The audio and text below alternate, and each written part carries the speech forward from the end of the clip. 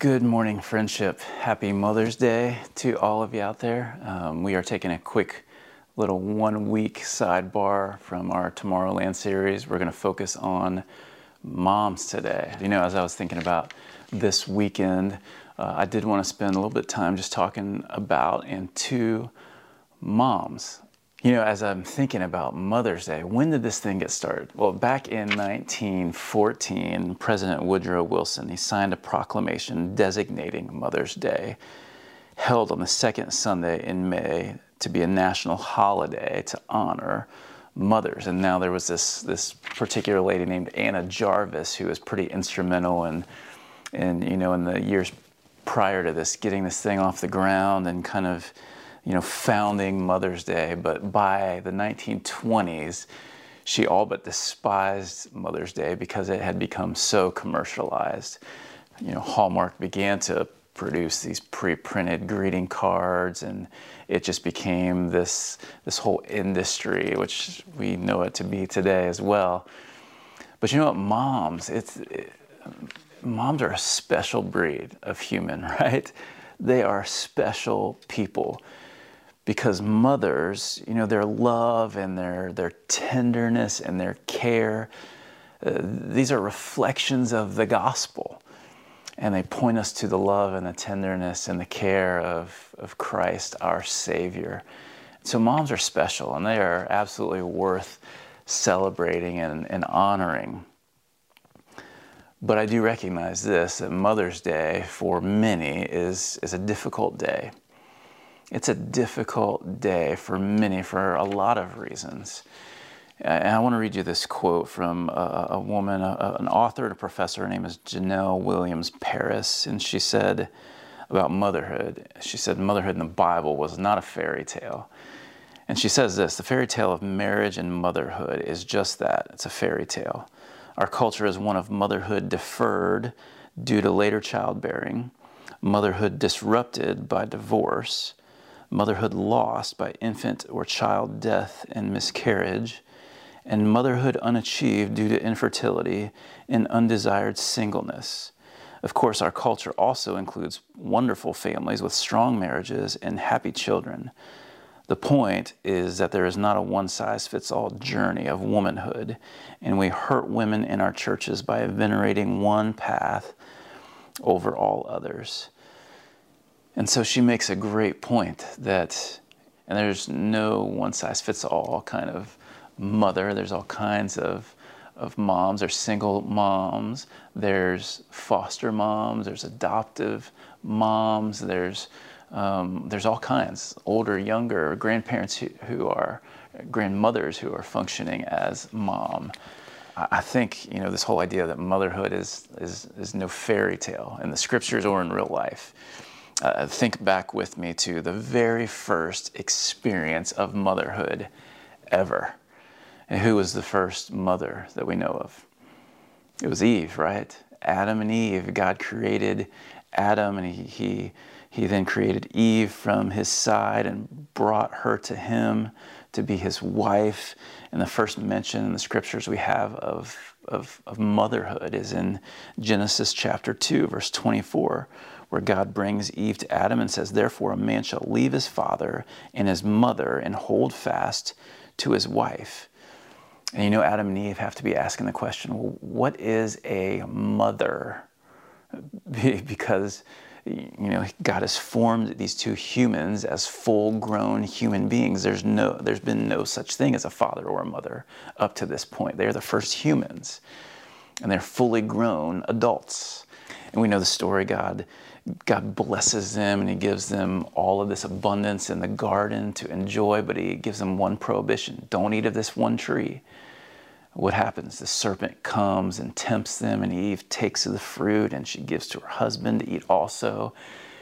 And God comes along and with their sin that has entered the human race, he proclaims a curse on the serpent and the woman and Adam. And he says in Genesis 3:16 to the woman, he said, "I will surely multiply your pain in childbearing. In pain you shall bring forth children." And again, Adam and Eve have to be looking at each other going, what are children. Again, there's been no such thing. Well, what is childbearing? And wow, how's it going to be painful? And so there's these questions that you have to be wondering. And it makes me wonder the question, if there had been no sin, if there had been no curse, would childbearing be pain-free? It's a great thing to ponder, right? But this idea of motherhood is being introduced. And a couple of verses later in Genesis 3:20, this woman who, if you look at it for like a chapter now, has had no name. Adam called her woman because she was taken out of man. And he comes along here in Genesis 3:20, after God has said you're going to leave your father and your mother and hold fast to one another. He says to the woman, I'm going to multiply your pain in childbearing, and in pain you shall bring forth children. And then he gives the woman a name. It says in Genesis 3:20, the man called his wife's name Eve because she was the mother of all living. Eve, that her name means life or life giver. And so before she's ever given birth, before she's ever produced life, had a child, Adam, he's put all these dots together and he's given her the name Eve because she is the mother of all living. As you move into Genesis chapter 4, Adam and Eve have their first child. They have a son, and his name is Cain. And they have another son, and they name him Abel. And what you see in this chapter, Genesis 4, is the very first mother has her very first child ever. And that very first child does something. He murders his brother, Abel. And so the very first experience of motherhood, God tells Eve, you're going to have pain in childbearing. And she does. She has a son, and it's apparently painful. But then her very first child, the very first child ever, is a murderer. He's a killer. And you thought you had a dysfunctional family. I mean, this is the very introduction of motherhood in history. And so from the very start, we see that this motherhood gig is tough. It is not easy. And so God has given this high and holy and special calling to some tough people. And I would say this about Mother's Day, that Mother's Day is a day for both grace and gratitude. Grace and gratitude. Grace because I know how mamas think and how mamas feel. Mamas feel the weight of not being perfect, of not measuring up, of feeling like they're failures. At least sometimes they feel this pressure to be the perfect mom that weighs on them. And so this is a day for grace. For those of you that are moms, for you to receive grace, to have grace on yourself. Maybe for you it's a day to have grace on your own mother. That you can admit that she wasn't the perfect mother, that no mother is the perfect mother, and that we can have grace for them because it's a tough thing to be a mom. It's also a day for gratitude. It's a day to have gratitude for your own mother, for God giving you your mom, and for the love that she's been able to show you. It's also a day, moms, for you to receive gratitude. I know some of you have a hard time being praised or being put under the spotlight, but this is a day for you to receive gratitude, and you deserve it. So take it, okay? This is a day for grace and gratitude. You know, I believe God uses all kinds of people to do His work in the world, and He uses all kinds of people to represent Him and to reflect Him. But here's what I know to be true. I know that this would be the testimony for many of you. I know this is the testimony of Scripture, that godly mamas change the world. Godly mamas change the world. And we see that in a lot of different stories of moms throughout the Scriptures. And we could go to a number of those, and I think it'd be great to do that. I think you could see all kinds of stories of how mamas not only change the world for their kids, but literally they change history. And there's some great examples in Scriptures. But what I want to do for just the next few minutes is I want to focus on one mother in the Bible, in the New Testament, and it's one we don't talk about very often, all right? I thought about talking about Hannah, the mother of Samuel, and she's got a great story in 1 Samuel chapters 1 and 2. I thought about Mary, the mother of Jesus. We could see her story in Luke chapter 1. In the book of John chapter 2, there's a great story about her at the wedding of Cana. But I want to focus on a mom that kind of goes under the radar, but one that I think is an incredible example in Scripture. And there's not a lot written about her, but I think what is written about her is powerful and something that we could learn from. Now, moms, I do want to give you a disclaimer. I don't want you to look at this example in any way, shape, or form, feel like I don't want it to shame you or to bring guilt upon you, and I don't want it to weigh on you as if you don't measure up. Okay, I want this to be a simple example that you can look to and be encouraged by, that a normal, everyday, imperfect mother could be used by God to do incredible things.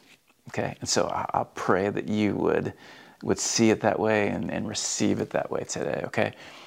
The mom that I want to talk about in Scripture is found in the epistle of 2 Timothy, and we're talking about the mother of Timothy. Her name was Eunice, all right? And so let's talk about this. Let's look at 2 Timothy chapter 1. And in case you're unfamiliar with who Timothy is, let me give you a quick bio of him. He was a young man. He was a young son in the faith to the Apostle Paul, one of the greatest Christians and missionaries the world has ever known. Timothy was kind of his protege. He was a young pastor in training who trained under the Apostle Paul. Paul was a spiritual father to him. Timothy would later travel on some missionary journeys with Paul as Paul was planting churches and establishing the gospel throughout the known world in the first century.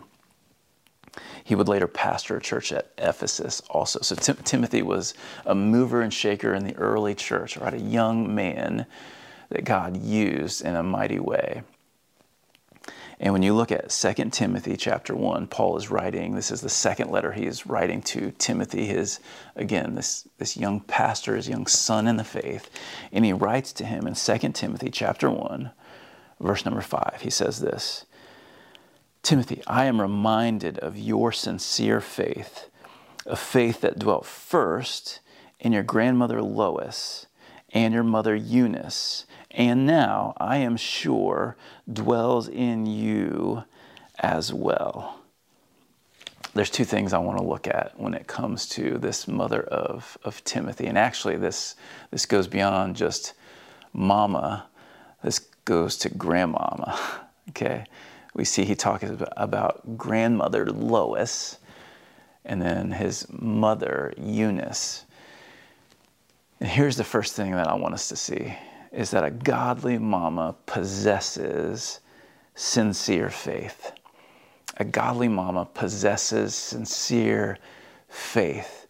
What Paul says, again, he says, "Timothy, I'm reminded of your sincere faith, a faith that first dwelt in your grandmother Lois and your mother Eunice, and now I'm sure dwells in you as well." And so what Paul is pointing to is this third generation faith.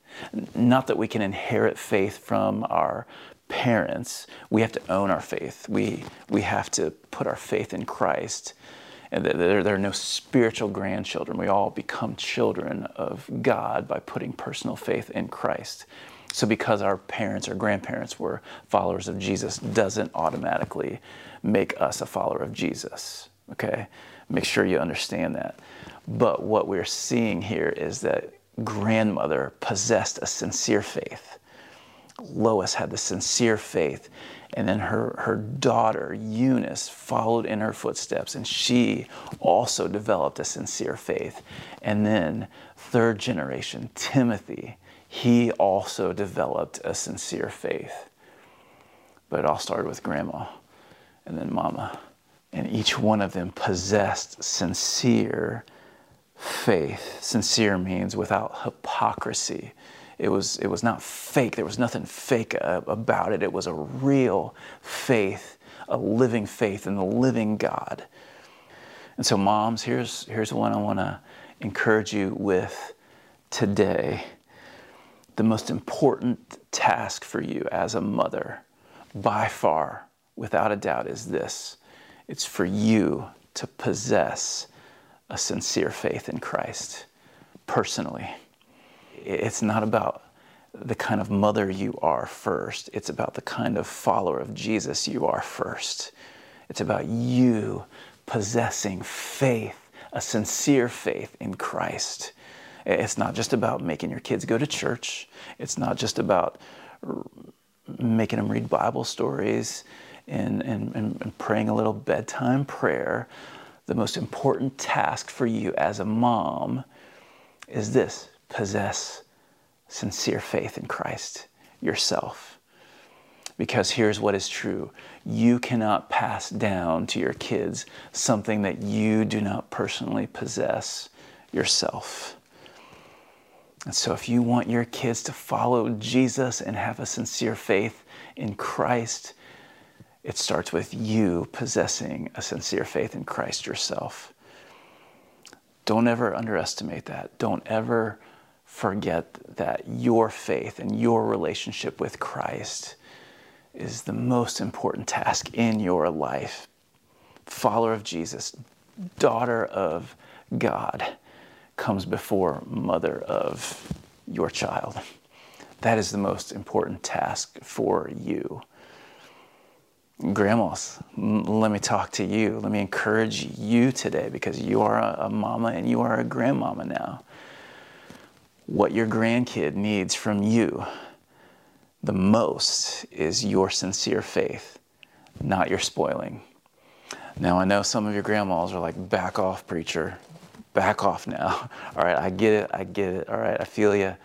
I'm not telling you not to spoil your grandkids. Here's what I'm telling you. The most important thing you can do is possess sincere faith yourself. Possess sincere faith yourself so that your kids and your grandkids can see that. Here's something else we see from this example of Timothy's mother. A godly mama provokes firm belief in God's word. A godly mama provokes firm belief in God's word. Flip over a couple pages to 2 Timothy chapter 3, verses 14 and 15. Paul's still writing to Timothy here, and he says, "But as for you, Timothy, continue in what you have learned and have firmly believed, knowing from whom you learned it, and how from childhood you've been acquainted with the sacred writings, which are able to make you wise for salvation through faith in Christ Jesus." There's some disagreement amongst theologians about who this is referring to when it talks about who you learned this from. Is he talking about the apostles, or is he talking about his mother and grandmother? Well, I think it could be some of both, but I think it primarily rests on this idea of verse 15, from childhood you've been acquainted with the sacred writings. From childhood. The apostles weren't involved in raising you. Eunice and Lois were. They were present. They were the ones who helped get you acquainted with the sacred writings, the Word of God, the Scriptures. And Paul encourages him. He says, continue in what you've learned and firmly believed. So when you trace it out, here's the process. Timothy learned. He became acquainted with the sacred writings. He learned them. And then he became wise unto salvation. He became wise to salvation. He understood what salvation was and how he could receive salvation. And then he received salvation by expressing faith in Christ. So he learned, became acquainted with the sacred writings.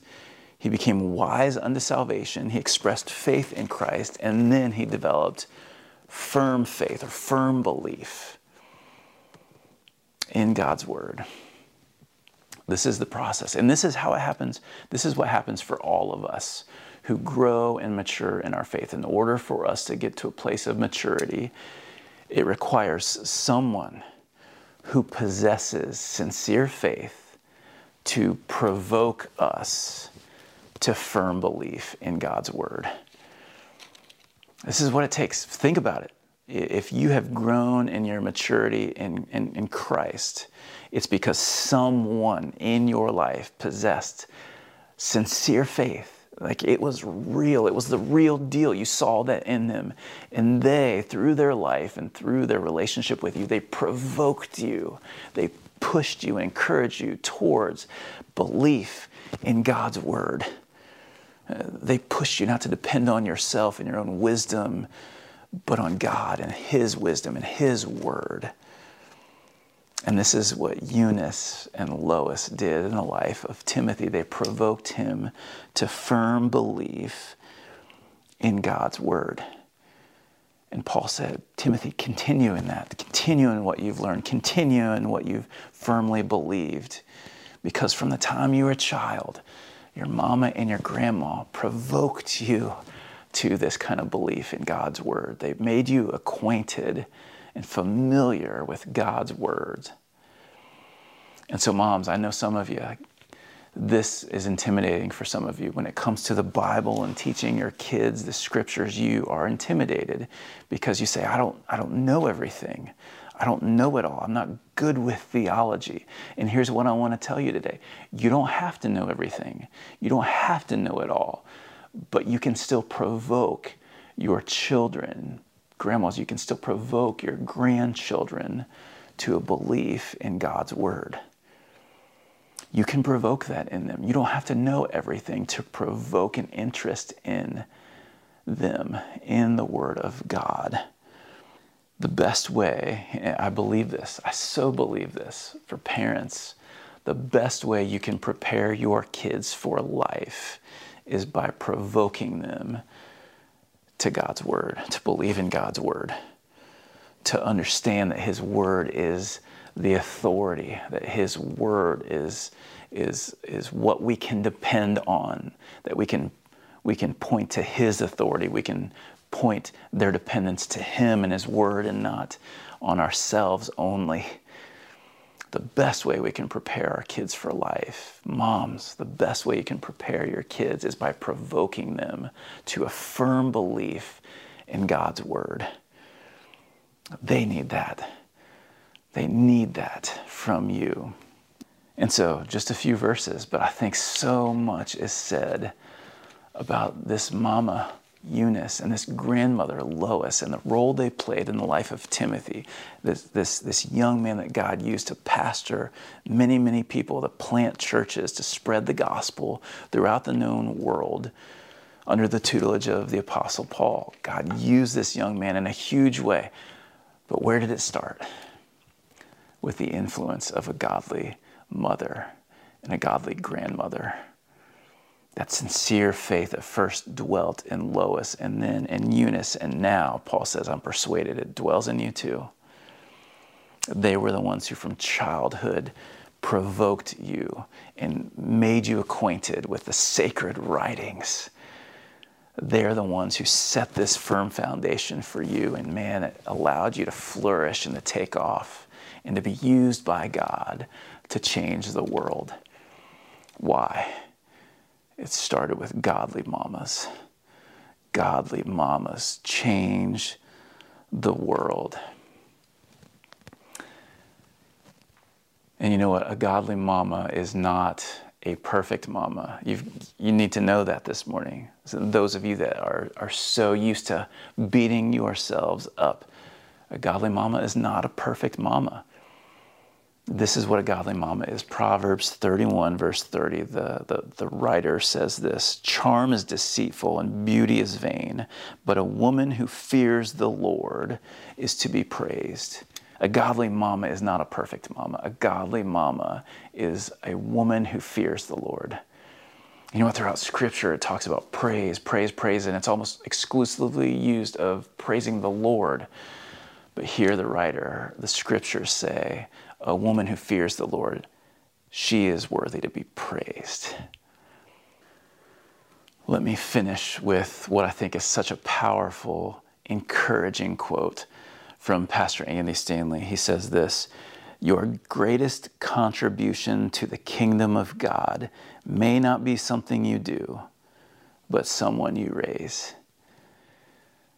That son or that daughter that you are loving and doing your best to raise in the nurture and admonition of the Lord, that may be your greatest contribution to the kingdom of God. That may be your greatest contribution to the world.